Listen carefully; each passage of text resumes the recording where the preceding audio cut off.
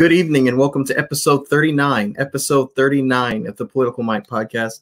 It's a privilege and honor to have author Tim Alston back on the show tonight. For 44 years, Mr. Alston received industry awards for marketing and public relations, higher education, administration, and customer service retention expertise with private universities, multinational PR agencies, and a broadcast satellite service company. Then, more importantly, God revealed to him his special calling or ministry for servant leadership, recovering from his own addiction to self-egoholism, as he calls it, as well as embracing his lifelong personal and professional leadership from the middle. Now, most importantly, Mr. Alston has dedicated his life to creating services and products addressing both egoholism, recovering, and silver medal leadership, achieving your number oneness by embracing your number two-ness. As a result, he's written and published in 2017, 7 Steps to Manage Ego Problems, the how-to guide for somebody else, a free downloadable ebook on his website, www.timalston.com. In 2020, Mr. Alston published the U.S. coronavirus crisis and the rise of the silver medal leaders. And this past March of 2021, Tim Alston has published his third book entitled U.S. Politics, The Rise of Silver Medal Leaders, which recaps the 2020 presidential election in light of Bible best practices and the servant leadership style of Jesus Christ. Mr. Tim Alston, it's a privilege to have you back, sir. I'm excited to, just dive into your newest work. But I want to ask you first, what inspired you, sir, to write such a book? As the U.S. Politics, the Rise of the Silver Medal Leaders, because I read where you credit Oprah Winfrey with this book structure. Can you explain to the audience, please, sir? Certainly can. But first of all, Michael, a hearty congratulations to you, Mr. Graduate. We are so proud of you here for recently graduating from Howard University School of Law. And I had the privilege of actually meeting you last Saturday night when you chose to come back to your original undergraduate HBCU alma mater and march and receive your degree. So congratulations to you. We're very, very proud of you and keep it up. You're right. Back in 1989, I read an article in Esquire magazine. At the end of that year, the end of that decade, they had a roundtable, much like you do now, a roundtable of celebrities, and we're asking them what were some of their forecasts for the new decade, the 1990s. And one of the questions they asked was, what is the book that everybody should read? Oprah Winfrey, who was a rising star at the time, said, everybody should read the Bible.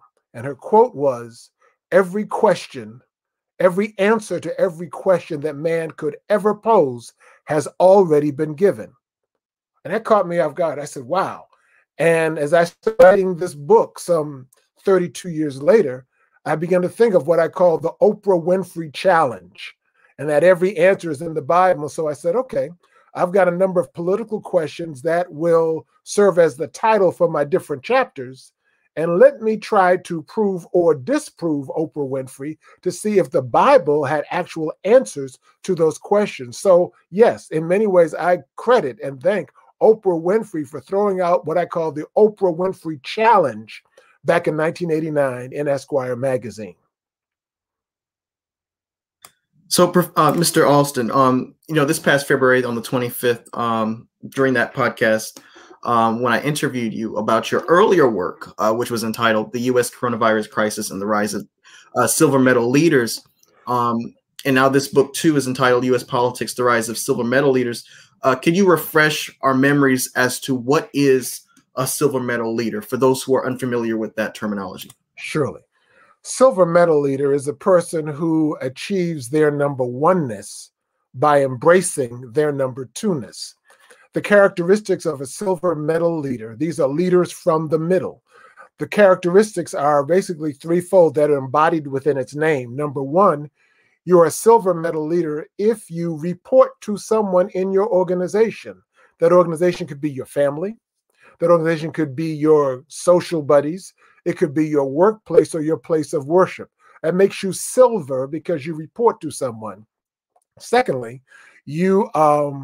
when you do your task with character, with fortitude, and with courage, then you have mettle, mettle. And finally, when you do your job, when you succeed, not because of your title, not because of your position, but because you have influence and relationships, which are the key characteristics integral to being a leader. So a silver medal leader is one who reports to someone, is someone who does their job with fortitude, character, and courage, and they also succeed because of their influence and relationships. That makes you a silver medal leader. And the prime example, the role model for that is Jesus Christ. And so when I wrote this book, U.S. Politics, The Rise of Silver Medal Leaders, I began to see that the race to the White House and the victory for the White House was achieved by people who were silver medal leaders. So I have to ask, sir, could you dive in and get specific? Who in this past election cycle and, even now, politics has changed, dramatically since January the 6th. Yes. Maybe not dramatically, but has taken it. New norms have been broken. Yes. And so I want to ask you, sir, if you can dive into who, in your view, since you're the author, would be considered or would qualify as a silver medal leader right now. Certainly. Well, we can go right from the top. And what I do in the book, Michael, is my chapter titles Ask Political Questions, but they are answered by biblical best practices. For example, chapter number 1 raises the question, why did American voters elect Biden and Harris? The answer to that question I found in the Bible in the story of the woman who had the issue of blood. And if you know, the story says basically this woman who had an issue of blood, she'd been struggling for 12 years with this issue, heard that Jesus was coming to town, and she said, if I could just touch the hem of his garment. And she did, and Jesus said, who touched me? The disciples said, well, there are a bunch of people around you, Jesus. In so many words, all these people, these groupies around you are trying to get a selfie with you. And why do you mean somebody touched you? And so he said, no, somebody touched me in a real way. They had a real need. Well, Biden and Harris touched the American electorate because they felt what they felt. Now, what do I mean? Biden and Harris were the American people themselves. For example, Biden and Harris each had lost efforts to win job promotions. Biden, for example, had lost relatives.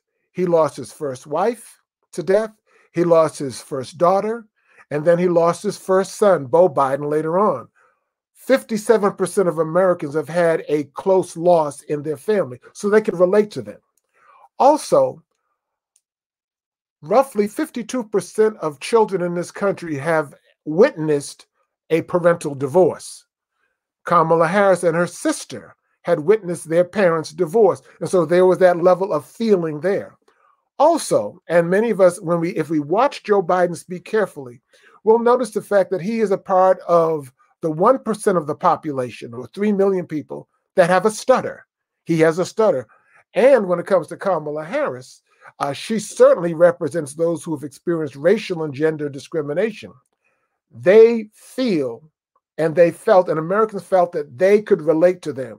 On the other hand, the opponent to Joe Biden, the incumbent president, Trump, always sought to present the image of invincibility. Nothing was ever wrong. And the American people said, once we got to know this guy, he does not feel what we feel. And we certainly saw it when it came to, and I say, it's his alleged COVID-19 positive test. I sincerely believe, and many believe, he never really had it. It was a campaign prop that failed. And so that was chapter 1. Chapter 2 raises the question, why did Biden pick Harris? And as I was reading my Bible, I read the story of Jesus meeting the Samaritan woman at Jacob's well in John chapter 4. And when I read that story, I saw so many parallels, Mike, to Biden. I entitle it basically, Jesus and the Samaritan woman at Jacob's well meet Joe Biden and the Senate woman at the first debate. And when you read that story in the Bible, you recognize the fact that Both Jesus and that woman came to that well with unmet needs. Biden came to the first debate with an unmet need, and Kamala Harris came, and they were able to fuse themselves together. And what happened, interestingly, in that Bible story is Jesus used that Samaritan woman to be the first evangelist to the non-Jewish, non-traditional world. And obviously, Kamala Harris spoke to a non-traditional world by her own being. Number one, she didn't go to Ivy League school. She went to an HBCU. She pledged a black sorority.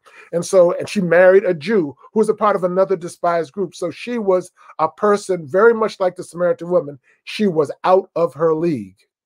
In chapter 3, I raised the question, who really brought the victory to Joe Biden? And I compare Joe Biden to Naaman the leper in the Bible, because Biden and Naaman both had incurable diseases. Naaman had the incurable disease of leprosy. Joe Biden had the incurable disease of never, ever being able to win a primary or caucus election since 1988. And it just goes on and on and on from there. This is very interesting. And so, Mr. Alston, you make the claim that this new book of yours, U.S. Politics, The Rise of Silver Medal Leaders, is probably the first and only post-2020 presidential election book written from a biblical perspective. How can you make that claim, and why do you think that is the case? Why aren't there other works similar to yours? It's a very good question. When I began to write the book, because it was coming from my experience, my Bible experience, and reading the newspapers, combining the two, when I began to read, I began to do the research on whom else was doing a book of this sort. All of the books that I saw written from a Christian perspective were written by Christian evangelicals pre-election, as they were predicting a Trump victory based upon their interpretation of the Bible. What I began to notice is that after the election, when Donald Trump lost, and for the record, Donald Trump did lose the election, when I began to notice the fact that there was an absolute silence from that community of the race, because apparently they had lost. And so what I did was simply begin to put my book together and begin to show how there was a marriage of politics or news and also Bible best practices throughout the election. And so I was pleased to be able to do that, because the majority, 80% of Americans, claim to be followers of Christ. And so the book is political in nature. The election will backdrop, but the true message was how people in number two positions, like Jesus Christ, were the real heroes of our lives, the heroes of the Bible, and the heroes of the 2020 presidential election. In chapter 3, I talk about Jim Clyburn, who was in a number two position in a Congress behind Nancy Pelosi. And he delivered the speech on February 26th that propelled Joe Biden into winning South Carolina and on to the Democratic nomination and the White House. What was so phenomenal about that speech, as good as it was, as I listened to it, Michael, I said, what does the speech remind me of? And I thought back 44 years earlier, when another Black, male, Southern power broker delivered another powerful speech as such for another Democratic presidential challenger who ultimately beat a Republican presidential incumbent. And that person was Daddy King, Reverend Martin Luther King Sr. At the 1976 Democratic National Convention, he delivered the benediction. I remember watching, I was in college at the time. He delivered the benediction for Jimmy Carter that rocked the house. And involuntarily, after he prayed, and I talk about it in the book, people in the Madison Square Garden where they were began to link arms and start singing, "We Shall Overcome." And I read a book called PR as in President, written by a Republican strategist, who said that the result of Daddy King's benediction was the whole focus of the Republican campaign to try to counterbalance that emotional high that swept Jimmy Carter into the White House. And that's a good point. I was listening to an interview by Sam Donaldson, who was I believe he was an NBC, either an ABC or NBC news correspondent. And in the interview, of course, he's reflecting on his time during that 1980 election. This is 4 years after the scenario you're talking about in 1980, when Jimmy Carter, the incumbent, is running against Ronald Reagan. And Jimmy Carter gets the news that he will, lose the election because it was an early election night. It was not late. It was a Reagan landslide very early that night. And so Jimmy Carter says, the most painful moment of this whole campaign process was listening to Jerry Falwell say, finally, we'll have a Christian in the White House. He said that really hurt. Yeah. And so, just to pinpoint of what your point just now in terms of the we shall overcome emotional high that seemed to fuel the Jimmy Carter rise. Of course, there was also the backlash with Watergate and other factors to consider. But I just thought that was interesting because we also see after that the rise of televangelism. And so do you address televangelism at all? Or if not, what are your thoughts on that as it pertains to politics during the Reagan era? And are we entering a point where that kind of stronghold that the conservative movement had on the right, is that waning in any way to you? Well, what I'm seeing, televangelism is a powerful, powerful tool, certainly because we have more technology and more television. We're seeing much more televising of the gospel, and that's important. I think it's very, very good, Mike, and we should embrace it. When the Bible tells us, and this gospel of the kingdom shall be preached into all the world as a witness to all nations, people my age grew up with tents and crusades and that kind of a thing. Little did we realize how powerful the ministry of Jesus Christ would go through the television and the internet airwaves. As with anything, it can be abused, it can be misused, and we've also seen that happen. What we are seeing now, Michael, in my estimation, is the fact of watching those who lost the election trying to claim that they did not lose the election, claim that it was stolen. I just wrote a piece this week on Liz Cheney. Liz Cheney, to me, is kind of like Simon Peter. She was, like he was, a right-wing zealot. But in this instance we're witnessing in Congress, she told the truth. And what was important is that Jesus told his disciples, you will be brought before governors and kings for my sake as a witness, but don't take any thought of what you may say. I will give you your words. I'm not a fan or a supporter of much of what Liz Cheney says, but when it comes to telling the truth, as she is doing, she's exposing the big lie. And the other thing that she is doing is the Bible says in Matthew 5:44, love your enemies. Because our enemies help to, our response to our enemies helps to sharpen our focus and give us another viewpoint. What she is doing, in my judgments, very stealthily, is she's giving her party another viewpoint, because if they keep thinking like they're thinking and doing what they're doing, there are a lot more elections that they're going to be losing. So, sir, if you would, could you walk us through, as time is running short with us, could you walk us through, this latest work of yours? More specifically, how does each chapter's title ask a political question that gets answered by a best practice from the Bible? Well, for example, in chapter 1, the question was, why did American voters elect Biden and Harris? The answer, I say, was in the story of the woman with the issue of blood. Then I also throw in the fact that ask James Brown, because James Brown's most popular song was, wow, I feel good, da, da, da, da, da, da, da. American voters felt good about Biden and Harris.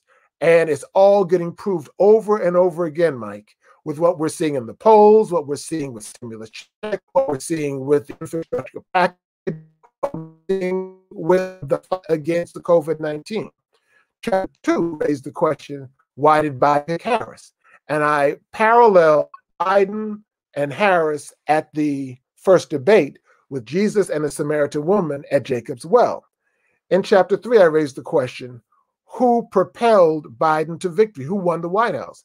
And there I compare Naaman the leper, the incurable leper, to Joe Biden, the incurable loser, and compare those two. In chapter 4, I raised the question, who was the father of the Black Lives Matter movement that really propelled young people and minorities into the election process that brought the victory. And there I talk about Jesus talking to his disciples and saying there was never a man born of a woman like John. Here he was talking about John the Baptist, and I paralleled John the Baptist to John Lewis, who was the father of the Black Lives Matter movement, he was the silver medalist behind Dr. King. We talk about Dr. King's speech, I Have a Dream, but right before his speech, John Lewis spoke. In chapter 5, I raised the question, who were the essential people behind the scenes? Number one, it was Dr. Anthony Fauci. Number two, it was Nurse Sandra Lindsay, the sister from Jamaica who was the first vaccinee. And also was Dr. Alistair Martin from Massachusetts General Hospital, who began registering voters in the ER at the hospital, and also postal workers who behind the scene made sure that people could get their mail-in ballots. And then I also raised the question in chapter 6, how did he go from TV's Trump, you're fired, to American voters saying, Trump, you're fired? And I talk about the how and the why and the when Donald Trump lost the election. And the point that I make in the book that one will have to read, he didn't lose the election on November 3rd. He actually lost the election on October 7th. So I'm curious to know, this civil war, as President Biden had termed it, that the GOP seems to be experiencing right now. And there obviously is a winner in that, Liz Cheney's chastised while Trump is embraced, even though Trump has, under the leadership of Trump, the GOP has not done well electorally. You just can't argue with that fact. I mean, you lost the Senate just more recently. 2 years before that, you lose the House and you lose the U.S. presidency just last November. Are there any parallels with someone who has such a stronghold on an audience, the way Trump seems to have in the Bible? Yes. What I've noticed, and I wrote a piece last week called "Voter Suppression and the Captivating Cookie Jar." There's a thing called the law of unintended consequences that says those things that you try so hard to do never really happen. The parallel to that comes from Exodus, the book of Exodus, chapter 1, when along came a new Pharaoh who knew not Joseph. And he saw all of these Israelites and said, these people are going to overpower us. We've got to do something to contain them. Let's devise a plan, which became that 400-year enslavement of the Israelites. It didn't work. They increased in numbers and ultimately led to their liberation. What we are watching, Michael, with the voter suppression move, it will not succeed. Why? Because all of us, and even you, Michael, probably remember the experience growing up where your parents said to you as they were leaving the house, help yourself to anything you see in the kitchen, but don't go in the cookie jar. The only thing that was on your mind was going in the cookie jar because you were denied something. When you are trying to, as the GOPs are doing, trying to deny young people and people of color the right to vote, 47 out of 50 states now are putting in legislation, they will not succeed in stopping the vote. Because when you tell people they can't do something, all that does is fuel us. I remember here in Huntsville in 2012, they took 3 of our voting precincts and squeezed them into one with the thought of maybe that would be a disincentive to us going to vote. No. All our voting precincts, those 3 got into one, were squeezed into Oakwood University Church. I was in that group. Even though the polls officially closed at 7 o'clock, we were wrapped around the church and the religion complex. The last voter, if you're in line at 7 o'clock, you get to vote. The last person got to vote at 9 p.m. that evening. We were not going to be denied. And so I don't know what makes the GOP think that these voter suppression tactics are going to work. They will not work. And the Bible proves it's not going to work because Pharaoh tried to suppress the Israelites in enslavement, and they actually grew. All the GOP has to do is read the Bible and biblical best practices. They will not win. So, Mr. Alston, before I let you go, I have to ask, how can members of the audience get a copy or a digital copy or even a printed copy of your book, as well as the new audiobook for the U.S. Coronavirus Crisis and the Rise of the Civil Environmental Leaders, the book that we talked about last time? Could you share how we can get access to that? Very simply, Michael, and thank you for asking. All they have to do is go to Amazon. Go to Amazon. My books are listed there on Amazon. The digital copy of on this side, yeah, the digital copy of the U.S. coronavirus crisis, also the print version of it right there, and also the audiobook version. If they also go to Amazon, they will also be able to get a copy of this book, The U.S. Politics and the Rise of Silver Medal Leaders. Hopefully before the end of the month, I'll have the print version of U.S. Politics out, and sometime later in the month of June on Amazon, and probably also get on my website, I will also have the audiobook version. I look forward to people getting those books, reading those books, seeing the message of God come through with politics simply being the backdrop. And I would definitely appreciate them writing a book review and leaving it on Amazon. And lastly, Mr. Alston, what is your next work? Do you have anything in the works right now? And if so, could you share some light on what we should look for in the future? Well, Mike, you always have a habit of trying to pull out of me what I don't really want to share. But because it's you, counselor, I will share that. The next book I have intended is called Pro Basketball, The Rise of Silver Medal Leaders. I'm a basketball junkie, unapologetically. And here I talk about Kyrie Irving versus Steph Curry.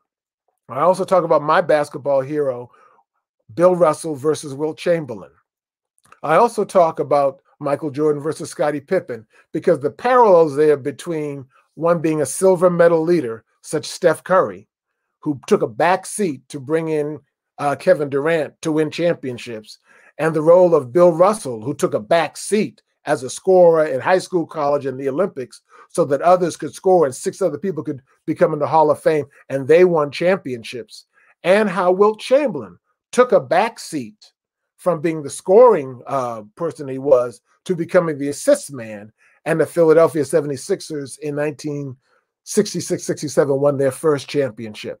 And so the parallels about silver medal leaders are all over. We just have to look. And the Bible has best practices to back up that, because Jesus is the ultimate silver medal leader, because if there could be no us without Jesus in achieving his number oneness, embracing his number two-ness. Well, Mr. Alston, it's a privilege and an honor again to have you back on the show. I want to encourage the audience members to go ahead on Amazon, as he instructed, and look for his book, U.S. Politics, The Rise of Silver Medal Leaders. Very interesting work. And if you're interested, get the first one too, U.S. Coronavirus, Rise of Silver Medal Leaders. Mr. Alston, thank you so much. Now we're going to go ahead and tune our attention to our dynamic panel. Thank you so much. Thank you, and much success to you, lawyer.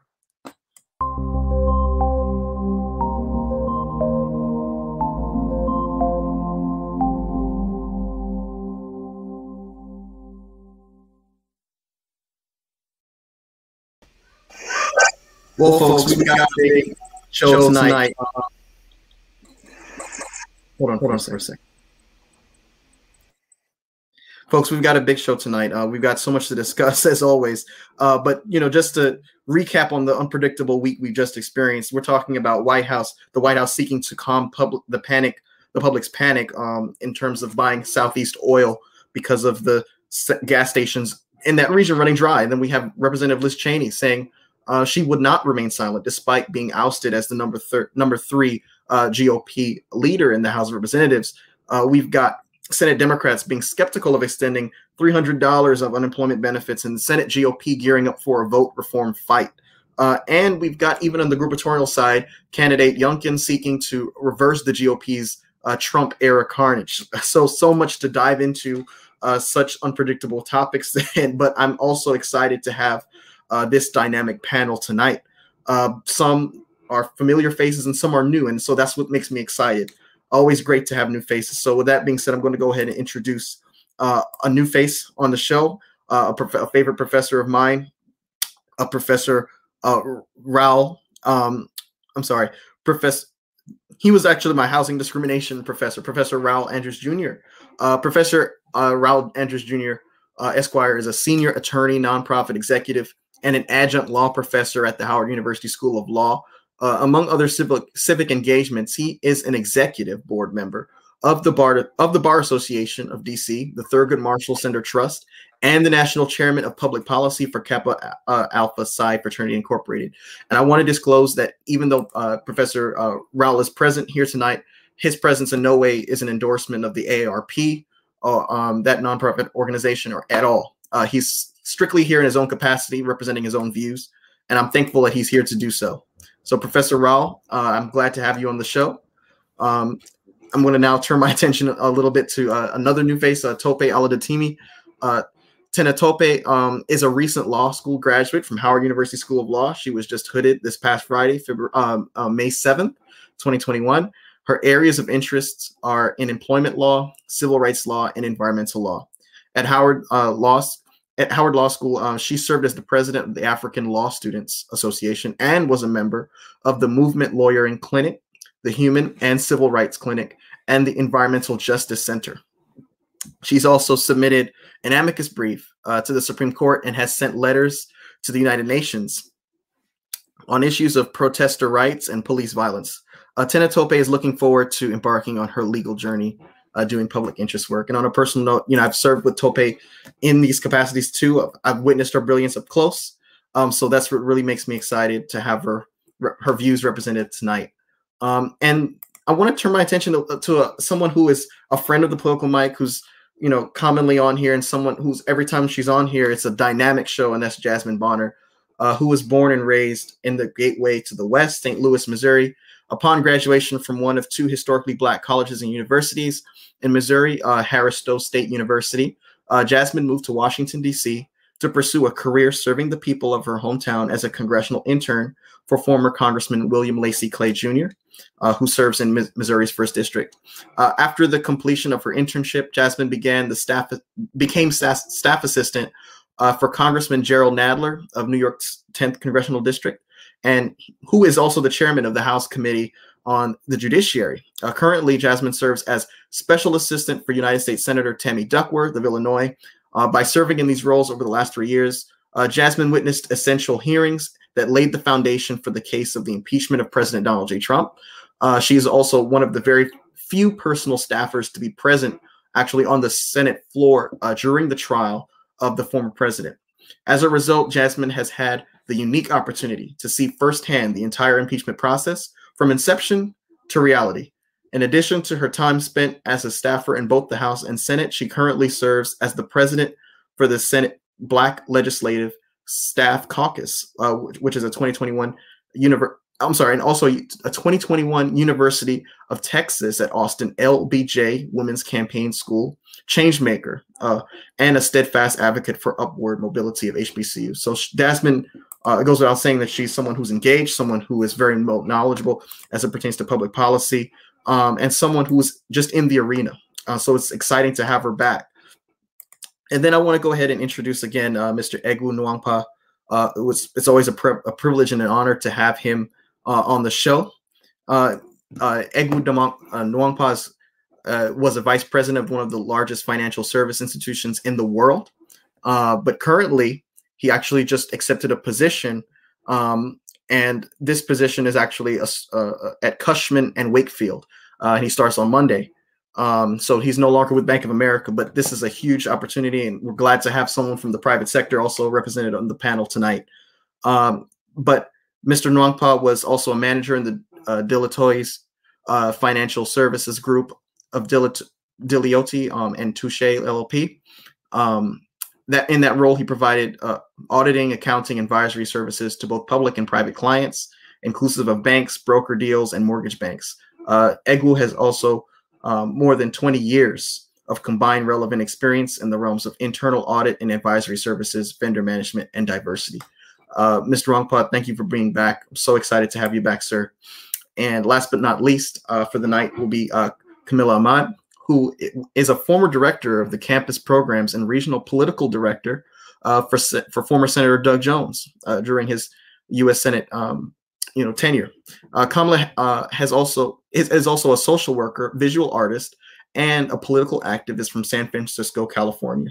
She's a graduate of Oak University. She's a part of the class of 2017.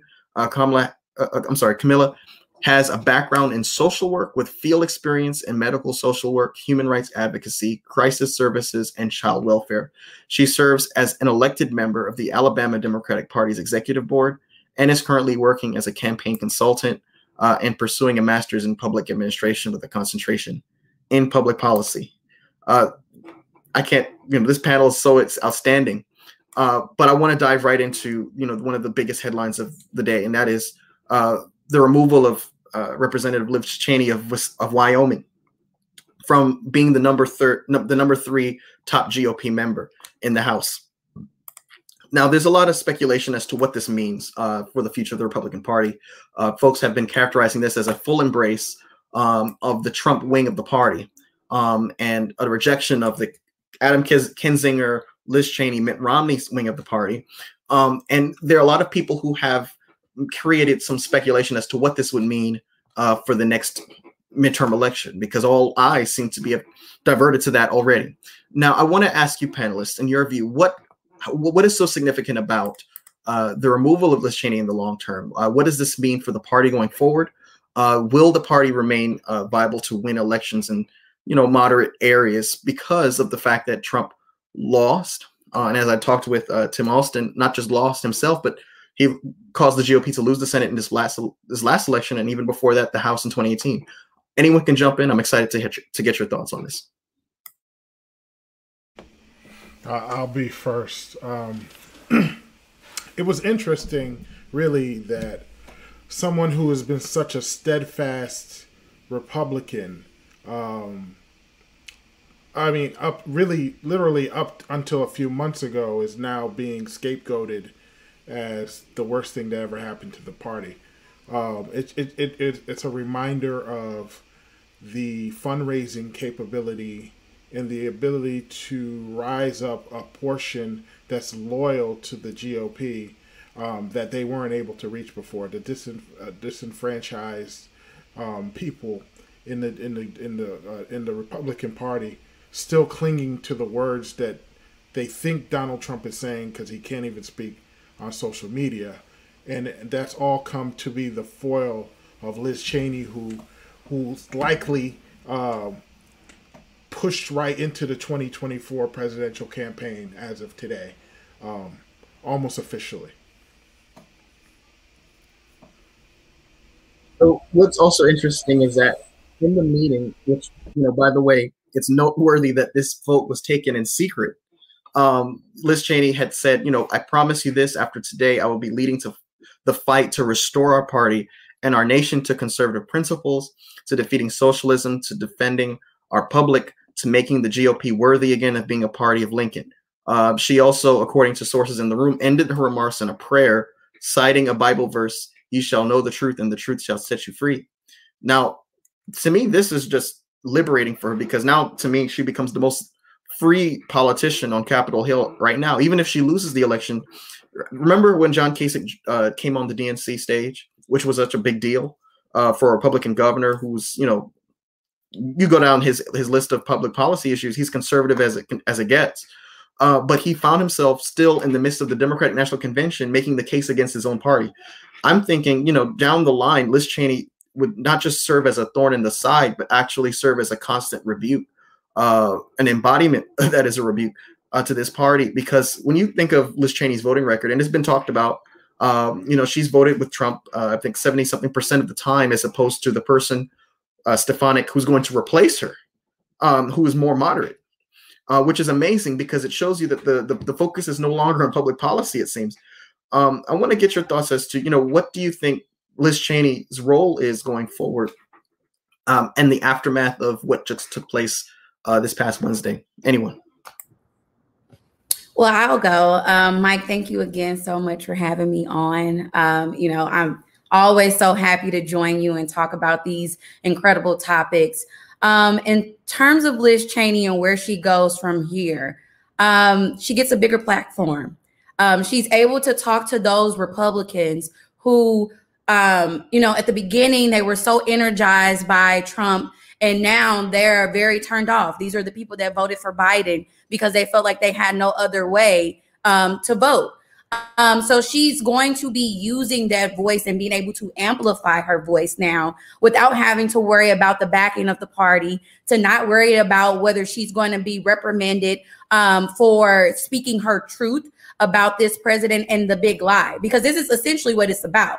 They're taking her out of that position because people are still saying that January 6th, it was a result of, patriotism, and that this election was stolen. And because of that, and her speaking her truth, she is now able to, go against the grain. You have people like Kevin McCarthy, who, him and Lindsey Graham, I just really do not know what to do with them. Like, they really do not have a backbone. They kind of like sway with the wind. It's like today they're on this side, the next day they're here, or it's like in the next hour and next 20 minutes, they're wherever you want to blow them, that's where they are. So I feel like she has this incredible backing from Republicans who, came out after, the Women's March, who were crying and complaining about Trump and how he was this and how he was that and how evangelicals didn't agree with him and all the rest of that stuff. So those are the people that Liz Cheney, those are the people that she's communicating to and who she's going to be building her foundation moving forward, not just for midterms, but for the next presidential election. So veteran GOP Representative Virginia Foxx of North Carolina, who actually introduced a formal resolution to remove Cheney yesterday during this closed-door meeting, said the old saying for leaders is, if no one is following you, you're only taking a walk. And she said, you, Liz Cheney, are only taking a walk. I want to get your thoughts on, this notion that, the stance that Liz Cheney took. And all, when you look at this, it's crazy that the fact that you're saying that the election was not stolen, that's it. That's the grounds for this whole thing. That's really what's, driving this whole move, this dramatic effort to remove her, which, it also goes to show that the Republicans who were reluctant to remove Marjorie Taylor Greene, it wasn't that they didn't want to turn on their own. It was just that they had priorities, and that one wasn't part of their priorities because at the same time she was walking lockstep with Trump. But I want to get your thoughts on this mischaracterization of Cheney's role of leadership. Do you think this will be effective, characterizing this as just a quote unquote walk? So I was just going to say that I completely disagree with that. I feel like Liz Cheney is taking a very powerful stance in, going against what majority of her party and constituents want, because they do, and they are still siding with Trump. So I feel like, if anything, similar to what Jasmine was saying, there are quite a few Republicans who, don't like Trump and don't support him. And I feel like she is appealing to this new side of things, especially because ever since Trump, and his presidency, the Republican Party completely changed, and there was a lot of tension within the party. And so I feel like now with Liz Cheney speaking out, I feel like she's going to really appeal to these other people who are not sure about, their future with the Republican Party. And I think that, if anything, her platform is going to get larger, and she's going to serve as a leader for those individuals. And to also just jump in really quickly, let us not forget that Liz Cheney's job as the number 3 in the Republican Party was to help set an agenda and priorities for their party, which now seems like their party and the agenda is to continue this lie, to go over into the midterm to try to get more seats back. And because she went against that agenda, she no longer is serving her purpose. So it's time for her to go. So that's something that I'm constantly being very mindful of when thinking about how flimsy these arguments are and these Republicans are when it comes to, talking about their morals and their values and structure and different things like that. Yeah, and let me jump back in before we jump off this topic because it's sensitive. I went to sleep one night this week agreeing with Liz Cheney, and that was a tough night of sleep for me because I never thought that would happen in this world. Let's not take anything away from political calculation, right? Even all the people who she's going against right now who believe the big lie, if she was ever to become the candidate, they would all vote for her. Right now, she's making a play for the middle. She's making a play to appear reasonable. She's making a play to be in the direction of people that people consider serious. So I won't give it all to her as, her shining moment of having this this feeling of patriotism, but I put some of it towards political calculus. Camilla, I think you were going to say something. I'm trying to, I think going back to the question about what does this mean for the GOP, I almost want to ask them that question, right? Like, what does this mean for you guys? How are we moving forward? Because we talked about it before with the removal of Trump from the office. There was almost some sort of there was some friction there, right? Because the GOP was sort of claiming and making their like stance very clear that at the end of the day, our loyalty is to the GOP. So then to sort of like reprimand and exile in many ways, someone who then makes, from what I understand, the situation, anti-Trump rhetoric, right? In any way, someone who is not in a position of power any longer, an official one at least, what message does that then send? And so what will the future look like? And so with the statement that was made previously, what was it? What did they say? Oh, the walk, about it being a walk. I almost agree with them because it almost sounds like them telling her what's about to happen, like we are standing back.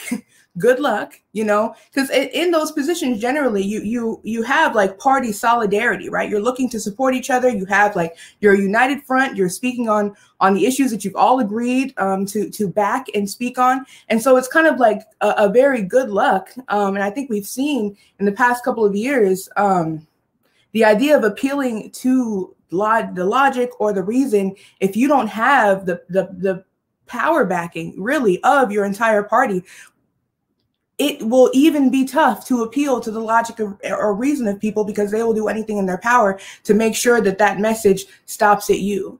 So it'll be really interesting to see how that goes forward. I think it's a very brave move on her part, because it likely will be a lonely road, especially if you've been working together for so long. So it'll be interesting to see the direction that goes in. Yeah. So there's this also counter argument that some Republicans have been making. I've heard Jim Jordan say it in an MSNBC interview.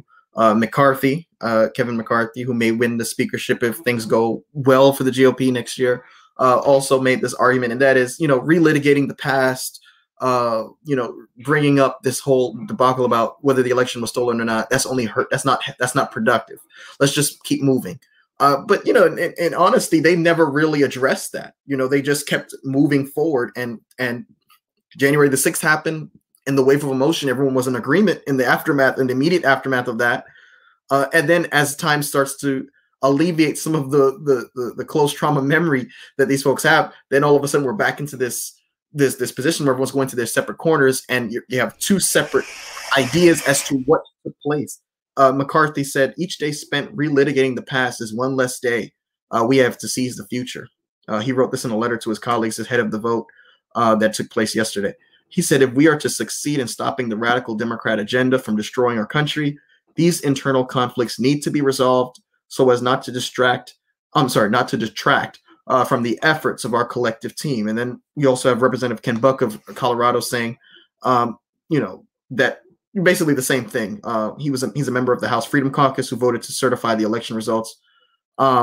I want to get your thoughts on this idea that, any kind of talk about this, was it stolen, was it not stolen, just should be avoided altogether, because this is just not productive.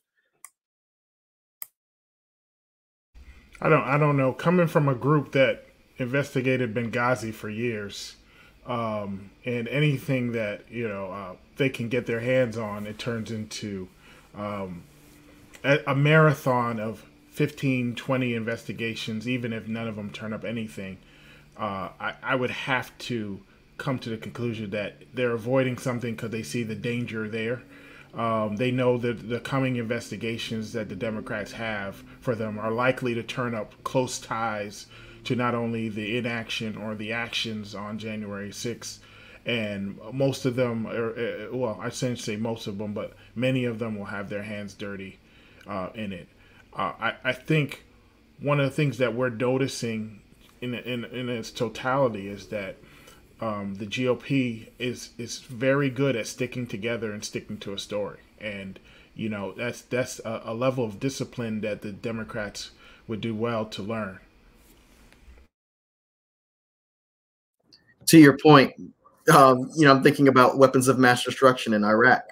That was way before the Trump era. Jasmine? No, I was totally going to agree. I was definitely going to say that regardless of how true it is or not, regardless of if their leadership is saying to stay away from it, you have those people that are still going to continue to tote that because they have people in their district that eat that up. That is their bread and butter. They love hearing that. They love being fired up. They love being told that Democrats are evil and they're the ones that are taking their health care and, not allowing them to be able to do the things that they want to do. So there is going to continue. I do think that as we continue on and prepare for the midterms, Democrats are going to have to find their messaging in trying to not like hold them accountable, but to also say, listen, we're moving forward and our attention does not need to be on these people in these offices. We need to make sure that we're getting those voter reform bills and stuff pushed through, because that's the real problem. That's why all of this is going on. That's why the GOP is deflecting and all the rest of this stuff. There are Republicans in these state legislatures that are putting past all of these voting rights laws that are making it incredibly hard for people of color in different precincts all across this country to be able to vote in the midterm election. That's why you see them continuing to tote this big fat lie as if it is the Bible. Honestly, that is going to be the main reason why you see so many Republicans energized to go out to vote next year for the midterms. I also feel like, there is this fear of not wanting to go back to the past because, there is, they also want to protect, the integrity of the political system. And if there is any question about whether or not the election was fraudulent, that's something that takes away from the legitimacy of the system. But I do agree that, this is going to continue. Whether there's an investigation or not, there's going to be people who still hold these conspiracy theories. So it's distracting us from a lot of the more pressing issues that affect people who look like us. So I just feel like, in regards to priority, these are the more pressing issues that should be of focus, especially with this new administration, and not going back to be distracted by, all of the gander and everything. So Camilla, go ahead. I was just going to say really quickly, there are also people who ran on these fallacies, right? So there's also a level of maintenance that we're doing as a party too, because it's funny they're calling it like a big lie. It's because we kind of have to differentiate, because there were a lot of lies going through. This just happened to be the big one, And so I feel like there's also that. There's a whole bunch that went on that they're like, we're going to have to figure messaging out in order to maintain this, because we can't just poof say, you can't say huge things like that and then expect, and then expect that you don't have to then keep figuring that out. It's also really interesting. I know we're going to be talking about voting rights a little bit later. It's also really interesting, the concept of like election fraud. There's something wrong with the election system. And then we're like, hey, what if we fix the election system? And they're like, whoa. So that's going to be an interesting conversation too. But yeah. I do want to pivot to, the Senate fight over voting rights, because, Senate Republicans, we're planning to brand the SR1 bill, which would be the John Lewis Voting Rights Act. They were going to brand it as a politically motivated federal takeover of the election system that would make elections more chaotic and less secure. And that, just echoes the insecurity people seem to be expressing about how the last cycle went. And this is according to a messaging document that was circulating by aides. Circulating to aides by Senate Rules of Republicans that was obtained. So the Senate Republicans were looking to focus on the bill's requirement that states allow voters to fill out a sworn affidavit if they don't have an ID. Republicans argue that would render state voter ID laws meaningless, and they cite that that would be taking power away from the states as well, who have enacted these laws. So they said that the For the People Act actually getting signed into law, has a very slim chance of happening. Senator Joe Manchin still hasn't endorsed it, and even if he eventually does, the bill has no chance of getting the 10 GOP votes needed to overcome the legislative filibuster. Remember that 60 vote threshold that seems to be the magic number now.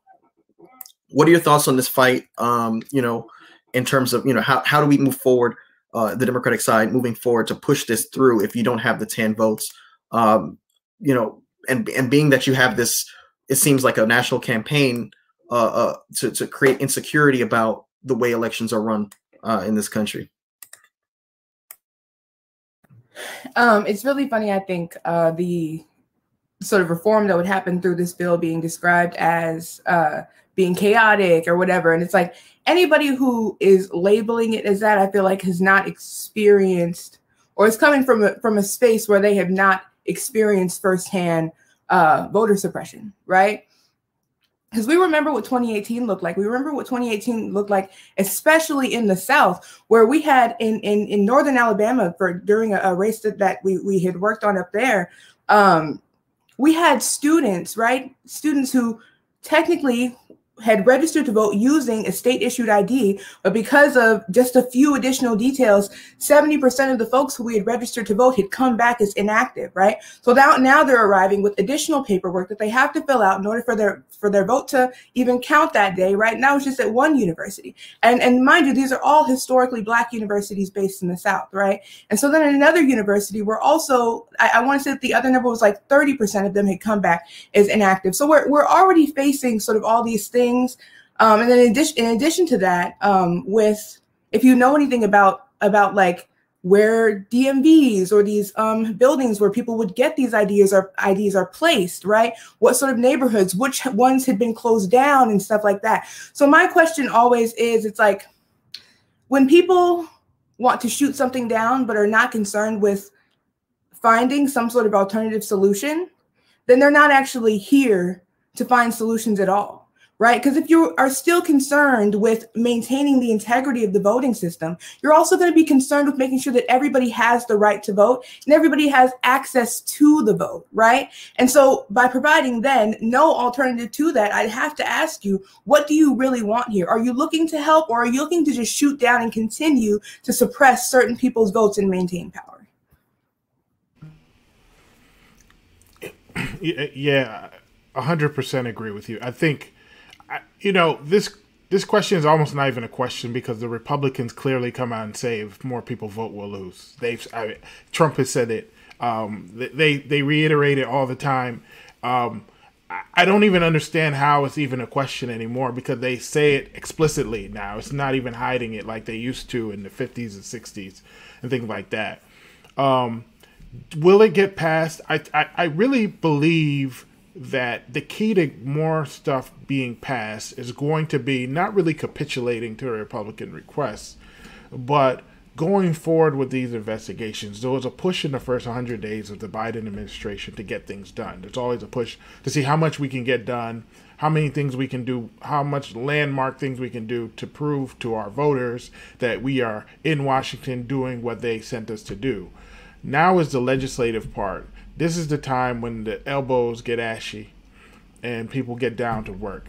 And I would like for the Biden people to not really think about what they can do to get this passed, but really do a PR campaign and do something to kind of move things a little bit more than they are. Because right now we're still dealing with an ex-president's not being able to get on Facebook in Florida.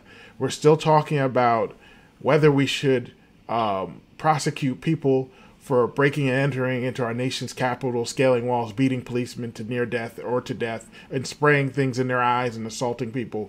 We're still dealing with that. And those would normally be open and shut cases if it was the other way around, right? If it was some liberal people who jumped the walls and scaled walls and sprayed bear spray in people's eyes, we'd be talking death penalty. Right now, we're talking about, can we prosecute them at all, and wasting a lot of time.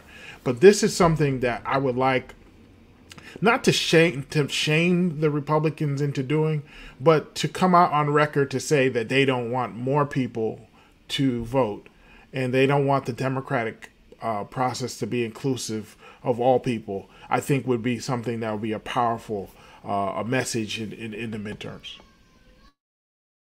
So I have to ask this question. Can Democrats actually get this bill passed before the midterms? Is time against them in this respect? I wouldn't waste. I hate to say it because this is such a major portion, but there's so many priorities. I mean, Democrats are playing from behind. I mean, they literally had 4 years of chaos, right? I mean, everything from the Supreme Court to even the SALT deductions in these northeastern, mainly Democratic states. There's just a pandemic going on. There's so much that the Democrats have in front of them. I don't know where to start. So I would say any of them, a victory on any of them is a victory on all of them, in my opinion. Anyone else? I'll be the optimistic person and say I pray that that's something that can happen. Just being a congressional staffer, you always just hope, whether it's something small, like somebody go and talk to their representative and say, listen, this is how this has impacted me, or somebody gets it in their ear to help persuade them to support this legislation. We always hold out that hope, or, being able to kind of negotiate. You give me this, we'll be able to give you this on a different bill. We're hoping for those things. And, I'm going to be optimistic and say, I really do hope that it gets passed. John Lewis was a giant, and everything that he stood for, it's in this bill. He died basically begging for our democracy to be saved. So knowing those things, you would hope that people can, put aside all the foolishness and do that. But like it was said earlier, if more people turn out to vote, Republicans know they're going to lose. So that is why I really think this, it won't pass. But, I'm always holding out that hope. And also when we're doing things like making it illegal to pass out water to elderly people who have been standing in line for over 6 hours in order to vote, it's very clear again, you just don't want people voting. And I think that it's just unfortunate. I think that's an example. That's an example of how people don't know either, because the vast majority of Americans have no idea that people actually would wait 6 hours to vote, because they walk in, they vote, they get their sticker, and they're home. They're in their car before their ice cream can melt that they just bought from Baskin Robbins. So it's one of those things where it's a local thing where local people have to make a bigger noise to show people what's actually going on in their part of town. Because I don't think people who are not minorities or not black have ever stayed in line for 6 hours, 7 hours to vote. So, as a recent law graduate, and I'm sure, Tope has the same concern, I'm thinking, even if this bill passes, right? Even if you get the For the People Act to be passed into law, are we headed for a scenario where the now 6-3 conservative, Supreme Court will strike it down because it says, they say, well, this is a violation of the state's rights. Because remember, once they removed Section 4B and Section 5 from the Voting Rights Act, it was kind of like all off to the races for states to enact laws like the bill enacted in Georgia, like the bill that Ron DeSantis signed on, in front of the Fox News cameras last week. Are we headed for that scenario in your view, or are we looking at a situation where legislation can be carefully crafted to ensure that, can kind of skirt around any kind of possible argument that the Supreme Court can make about an infringement of voting rights on the state's part.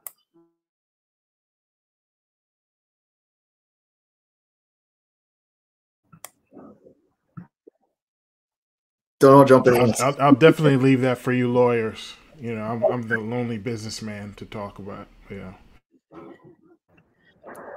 I can go.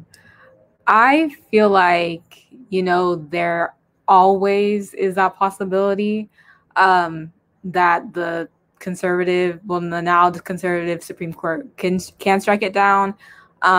There's definitely going to be attempts with cases being brought to the Supreme Court for that purpose. But, again, I feel like because of how ridiculous a lot of the cases, such as making it illegal to pass around water bottles when folks are standing in line to vote, it comes to a point where it's undeniably voter suppression, just due to the extremity of these cases. Because things like that, just passing around water, that's ridiculous. I feel like the reasonable person can agree to that. So, if there is a case that is brought to the Supreme Court, who really can know. But I feel like I'm optimistic in that the bill won't be shut down by the court. And that's a good point. I was thinking, also, the factors that we had to go through in the environmental justice clinic. One of them was that, if there's a substantial likelihood that this has a particular impact on a specific demographic, and if there's a history behind it, we have a history of voter discrimination in this country that you don't have to go far to find. And then, you obviously will have a specific demographic targeted differently than the others. If this bill, takes flight and we start to see the effects of it in oncoming elections. And so I would think that's a legitimate argument to make in terms of saying, well, the Supreme Court needs to reevaluate the way it's looking at these voting bills. The states can't have just unrestricted power as it pertains to this voting, as it pertains to folks' voting rights under the Due Process Clause, under the Equal Protection Clause. And we saw, these kinds of arguments being made on behalf of the Conservative Party as it pertained to Bush versus Gore. Remember, the argument there was that this was an infringement of equal protection rights because votes counted differently in different counties somehow are a violation of these rights. So I think it's going to be interesting going forward. But regardless, both sides, the stakes couldn't be higher for both sides as it pertains to this issue.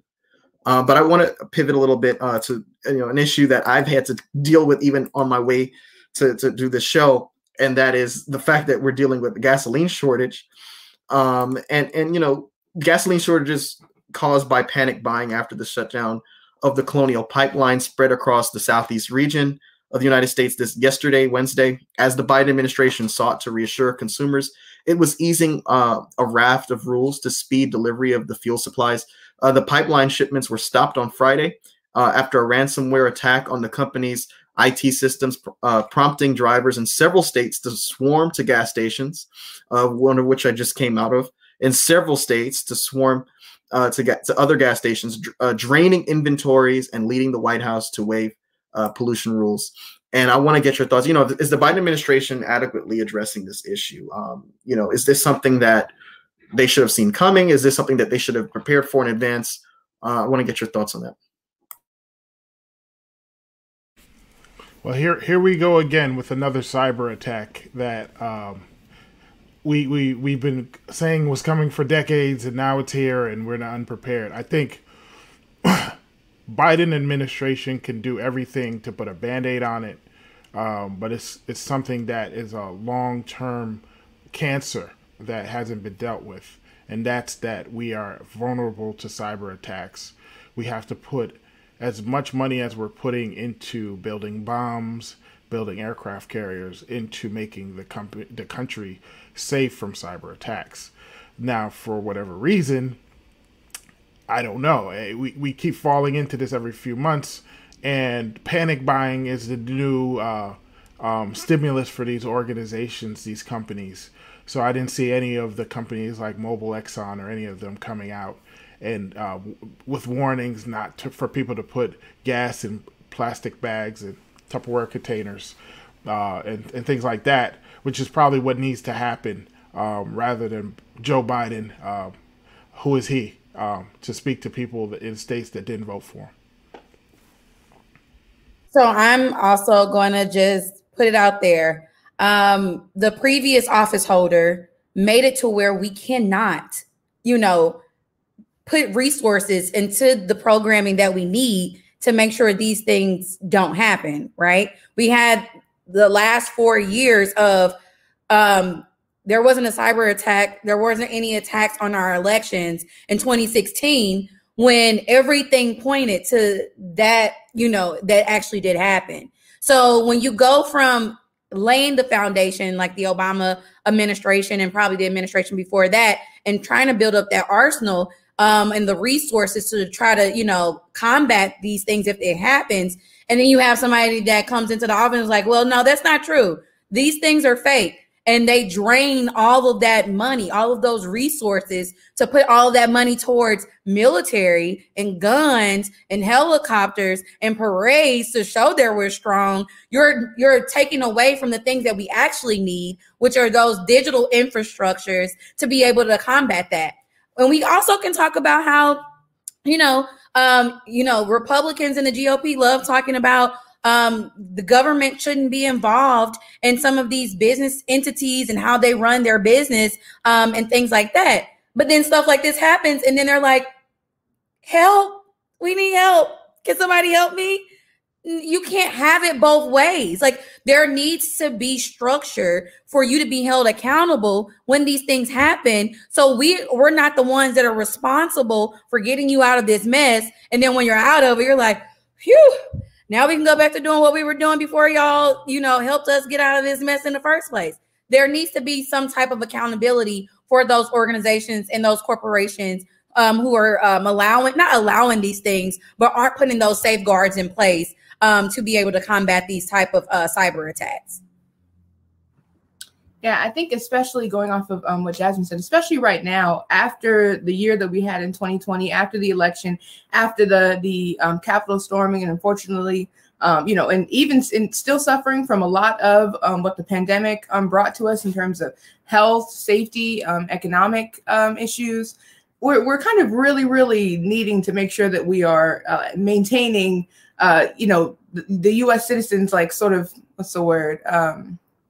Just their trust in their own in public safety, right? So we're facing all these things and people are starting to find like that hope, that comfort. They're starting to become settled again. And now people are like, girl, I didn't even know the gas could get hacked. These are just new things that we didn't even, know to see coming. Just another thing to add to the list. So I think that they're not understanding the impact it is just on like our if nothing else, the public's view on how much we actually have in control right now. But I also want to say this. The Biden administration is putting out so many different fires at once.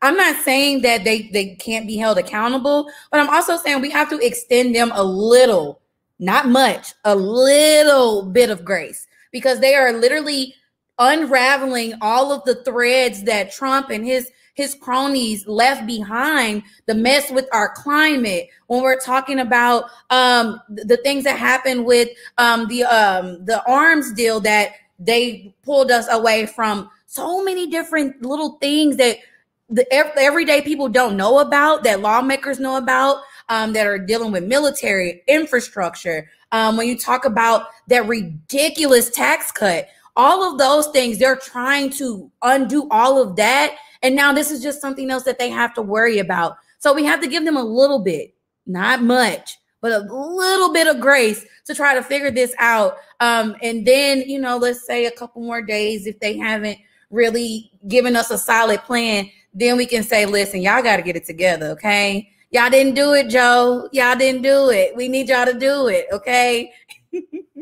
So, this is significant because, for folks wondering what's so important about the Colonial Pipeline, the shutdown of this pipeline which supplies nearly half the gasoline, diesel, and jet fuel consumed on the East Coast alone, has raised question of whether the federal government has had adequate oversight, as we've been discussing, of the cyber risks facing U.S. infrastructure. And, you know, I want to also point to the fact that, remember the transition period, you really had a non-cooperative incumbent administration work. You know, they were not cooperative in terms of handing off vital information to the incoming administration. And when you go back to the 2001 transition between Bill Clinton and George W. Bush, the CIA actually pinpointed that the prolonged process of that election, you know, remember it was until December 7th, I believe, that Al Gore actually conceded because of the Supreme Court ruling, Bush versus Gore, all of that drama that took place actually contributed to the elevation of time. And then terrorists were able to plot even more undetected, which led to the September 11th attacks the following year. So this is very important. You know, it's not like we're reaching for some kind of reason to blame Trump. We're seeing that there are consequences, real tangible consequences of not having outgoing and incoming administrations cooperating with each other and handing off vital important information. I think that also played a role as it pertains to the cyber attack. Any other thoughts before we transition real quick? I think there's a normal gas price raise around this time of year anyway, leading into Memorial Day. It's the most traveled weekend of the year. You're always, gas prices are going to spike. This is a little bit abnormal because of the cut down of the pipeline. I just think the word pipeline itself has been used as a political hammer. Everyone thinks of the Keystone Pipeline and the thousands of jobs that were promised with it that really were only hundreds of jobs and really were still going to really neglect and put us in a place where we weren't. So I think the word pipeline is being used and people are going back to Keystone when they think of this. So another interesting topic is that Senate Democrats are actually signaling that they are unlikely to extend the $300 federal weekly unemployment benefit past the month of September, especially if the economy continues to improve. Senate Majority Leader now, Chuck Schumer, said during a press conference 2 days ago, Tuesday, that there was overwhelming support among Democrats to keep providing the additional money to existing unemployment insurance, but not every member of his caucus is on board with this, particularly after last week's weaker than expected April jobs report. Senator Joe Manchin, in particular, said that he's not willing to actually extend these benefits past September 6th. He said, in quote, "I'll never vote for another extension as long as I know that the vaccines. As long as I know that with the vaccines, there's not an excuse for no one to be vaccinated." He said, "I understand there's millions of jobs in America that we can't fill right now, so we need people back to work. That's more and more people understanding. There's more and more people understanding that we're in trouble." He previously expressed hesitation over the benefit. You also have Senate Republicans who are not expected to support another extension. So without Manchin's vote, Democrats wouldn't be able to pass the added benefit through reconciliation. So there's also some hesitation among moderates in the House. And when asked whether House Democrats had the votes to extend benefits, one moderate Democrat responded, "God, I hope not." I want to get your response on, what this motive could possibly be behind moderate Democrats not voting for an extension of the $300 unemployment check. Because I'm under the assumption that, look, if you produce results for folks, that's really what's going to help you in the long run in terms of political advantage.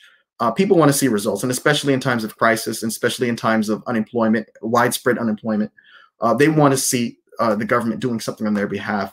And so I want to get your thoughts as to what you could possibly make sense of in terms of any possible motive behind moderate Democrats taking this position. And where do you see, do you see any kind of likely path for there to be any kind of extension of this, being that Manchin has taken the position he has, and without his vote and without the Republicans, reconciliation doesn't seem to be possible? I think when we're thinking about those benefits and who they impact, you have to think about the people that that look like all of us on the screen, right? These are the people that had those essential worker jobs that may or may not have been laid off because they contracted COVID and they no longer can work because they have after effects of COVID.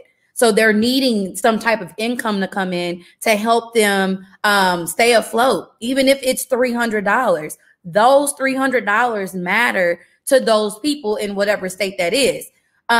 So when we're talking about this and we're having this discussion, we do know that whenever there is something that is not too good to be true, when there's something that's going on, you're always going to have some bad actors that are taking advantage or abusing a certain system. We're seeing that with these PPP loans, people that are claiming to have businesses, but they ain't got no businesses, they ain't got no license, they don't have anything.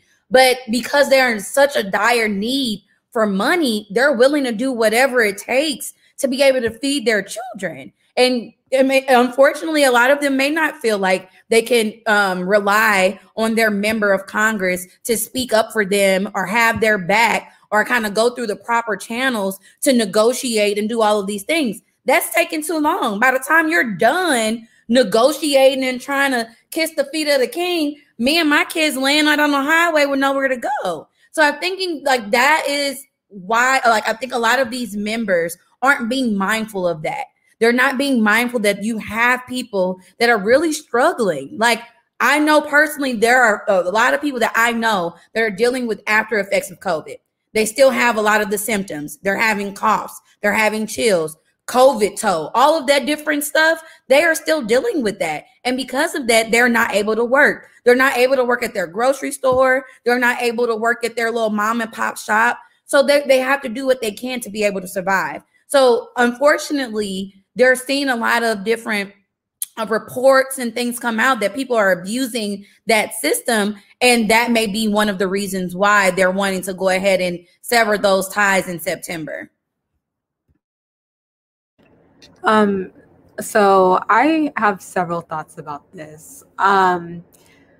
First of all, I feel like, there has to be that question as to why. And I feel like the moderate Democrats, the reason why they don't want to extend the unemployment benefits is because they feel like this is going to disincentivize folks to work, and that people who are receiving the unemployment checks are potentially making more than people who actually are working and have a job, and whatever the case may be. But I feel like that doesn't really get to the root of the issue. These employers should be giving people higher wages, letting people be able to, live off. They shouldn't be able to have multiple jobs in order to make the amounts you would get from an unemployment check. And so I feel like there's more structural issues that are at the root cause of these things. And then also accessibility of the vaccine. There's still distrust about the vaccine from the Black community and other communities that have this distrust for the government, quite frankly. And I feel like there's a lot of things that still needs to be addressed and talked about. So with the Democrats now saying that they don't want to extend these employment benefits, I just feel like that's a mistake. And a lot of people are going to suffer from that. A lot of people are still working through, as Jasmine said, the effects of having had COVID. And it's not just that somebody has a vaccine and now everything is fine. Like, that process doesn't happen overnight. So people still need time to get better, to find a job.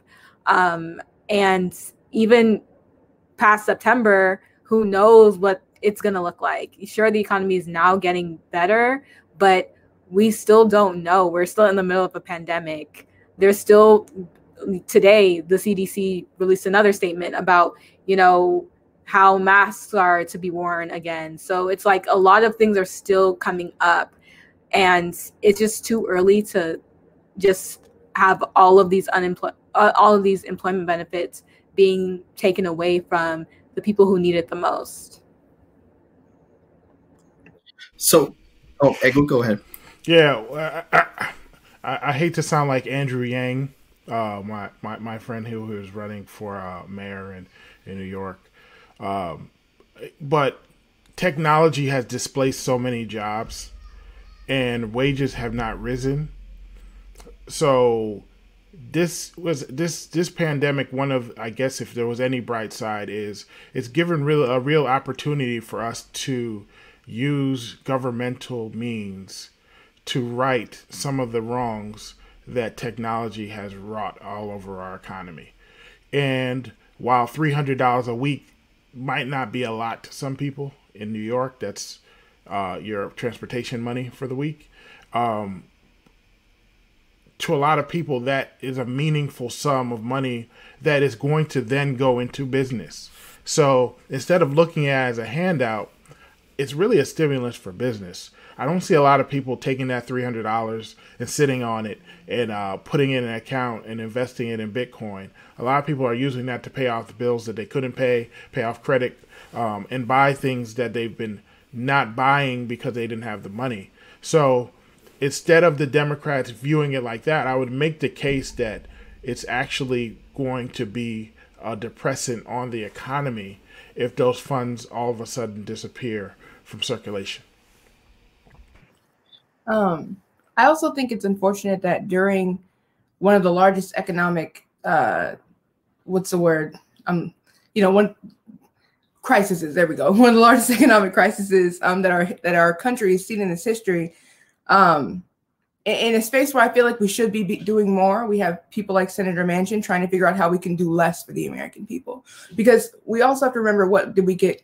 A total of $3,200 over the course of almost, if not, May of over a year, right? In terms of economic relief for people who are struggling. And even just with unemployment, there are people who are falling through the cracks there too, where people who didn't necessarily qualify for unemployment, but because they had so much anxiety around COVID, chose to quit their jobs, right? Are now having trouble finding employment after making that decision, but don't qualify for unemployment because they made the choice to quit. There are people like that falling through the cracks every day who are afraid to get their mother, their grandmother, their grandfather sick if they continue to work. Things like that, right? Where they just may not have qualified at the time, depending or on whatever their personal circumstances were. So in a time where I feel like we should be doing everything we can to make sure tax-paying citizens, right, are covered in the event of a crisis, we're instead choosing how we can pay people less, right? How we can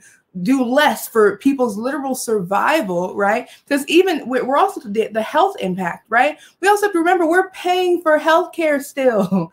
We don't know what people's money is going to. So a conversation around $300 almost seems insulting. I almost want to say evil, really, when we're taking away. Y'all feel what I'm saying? Like, I can't even believe that that's a part of the discussion when we're still in a place where we have not by any means recovered from the impact of what we've been through as a nation. So I think that that's really unfortunate on Manchin and everyone else's part who is thinking at all to instead lower the funding that we're providing people.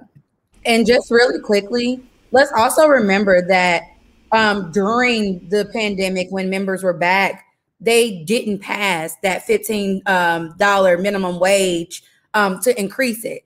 That could have not, fixed all of our problems, but it at least made it a little bit better for everyday Americans to be able to actually afford to live in the cities and the towns that they are in right now. And a lot of people I really don't think a lot of people pay attention to this, but you have members that are millionaires that don't have to worry about that $300 that your big mama need for her insulin or her blood pressure medicine. $300 is like $3 to them. It does not matter to them because they're not the ones that are being affected by it. But the people that are in those cities and those towns are. And I think that is something that we also have to be mindful of when you're calling your member. Like, hey, I know you don't care about me getting my $300, but this is why I care about it or why I need it.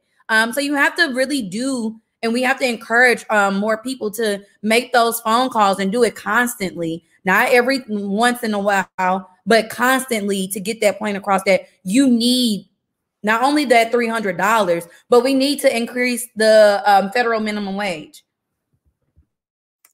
So the last topic of the night, and I really wanted to get to this, is that less than 12 hours after Glenn Youngkin locked down the GOP nomination for Virginia governor on Monday night, former President Donald Trump finds himself worming into the gubernatorial race in that state.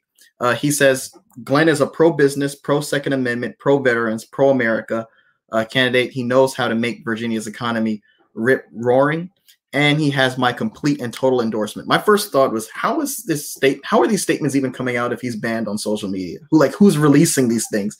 But besides that, Trump wrote in a statement Tuesday morning that was circulated by his political action committee.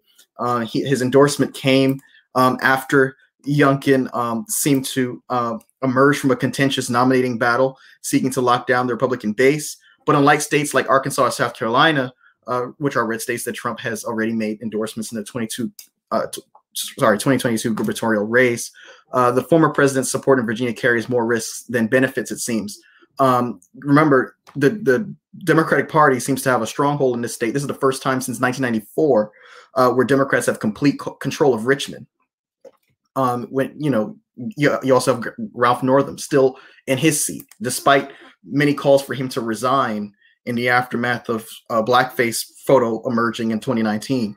I want to get your thoughts, because in addition to this endorsement by Trump, you also have Republicans saying that he needs to actually kind of thread the needle here and kind of do the, not offend the Trump base, but at the same time not offend the moderate traditional Republican base. But you have someone, who works on this campaign saying, he doesn't have the personality. This is Ron White, a Republican State Central Committee member and a co-chair of the Northern Virginia Republican Business Forum. He said he doesn't have the personality. He's a typical suburban dad and a very faith-based Christian.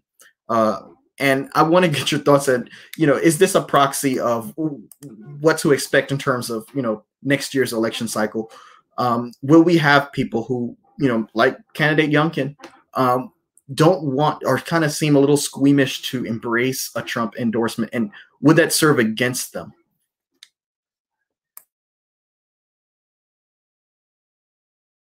No, if nobody else will go, I'll go. Well, Virginia is always a weird place. You basically have a governor and a lieutenant governor who are both, had calls for them to resign and still managed to swim out of those troubled waters and actually govern and do well, actually, in the aftermath of what went on.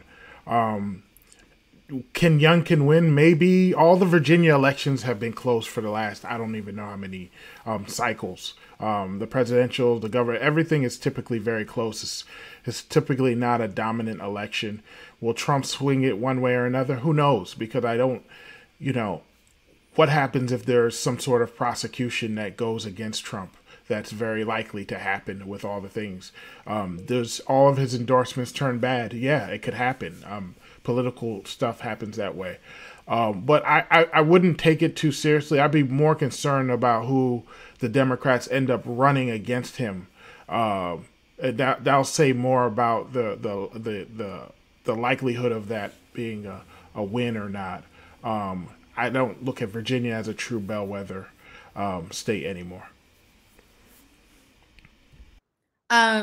I think what he is probably going to end up doing is distancing himself, right? I think what he's going to do is speak to those people. Like you said, Mike, he is a good Christian father. He loves the Lord, and that is what he's sticking to. We know, regardless of all of the things that we've seen over the last 4 years, that is not true for Trump. He will go wherever the wind blows him, just like his friends over in the House and in the Senate. So I think what this candidate is going to do is he's going to stick to those bread and butter issues that everyday Republicans care about. Even though you are gonna, you're gonna have those that are more radicalized by Trump and in his base. I feel like in Virginia, you're going to have some of those people that are just going to hear him out just because of him being that father, that suburban father, that church-going father, who cares about the Second Amendment, who cares about your rights and your rights to bear arms. I think if he sticks to those talking points, whether he gets Trump support or not, doesn't matter, because, you know, he just has to keep his eye on getting the vote count that he needs to be able to win the election in Virginia. Any other thoughts? Just to answer your question more directly, I feel like, you know, in the future, we're going to see a lot of Republican candidates who are embraced by Trump be more neutral, so they won't exactly embrace his endorsement, but they also won't speak ill of Trump, you know, just to appease to both sides. And, you know, I feel like will be the safest option for these Republican candidates because of how split even the Republican Party is right now, at least for the next couple years. If there are no other thoughts, I want to go ahead and thank this outstanding panel tonight. I so wish Professor Andrews could have been a part of the conversation, but of course, you know, we've seen, you know, technical problems happen, but I'm hoping to have him, you know, soon. This would be the last episode of the Political Mic for a long while, so I'm glad to have ended for this season, I guess, with the panel that I had tonight. Such a dynamic, such a engaging and thought-provoking group of folks. So thank you all so much. I look forward to you know, having you back on if you're willing, and I'm going to encourage those who view, you know, as I do every week, to stay engaged with reputable sources of information. Challenge your own sources of information. That's the only way in which we can really be engaged citizens and make intelligent decisions when we go into that voting booth, when we exercise our rights, when we decide what we stand for. There's so many outlets out there that would, you know, play on our passions, play on our emotions, and, you know, take us one way or the other. And we have to be cautious of that. You know, algorithms that calculate our moves on social media are just play into that. So I want to go ahead and encourage you folks to stay engaged. I look forward to hearing from you each soon. I look forward to keeping up with your moves in each of your respective fields and disciplines. With that being said, I'm going to go ahead and conclude this episode, episode 39. Episode 39, I can't believe it, of the Political Mic podcast. Thank you all so much. Have a good evening.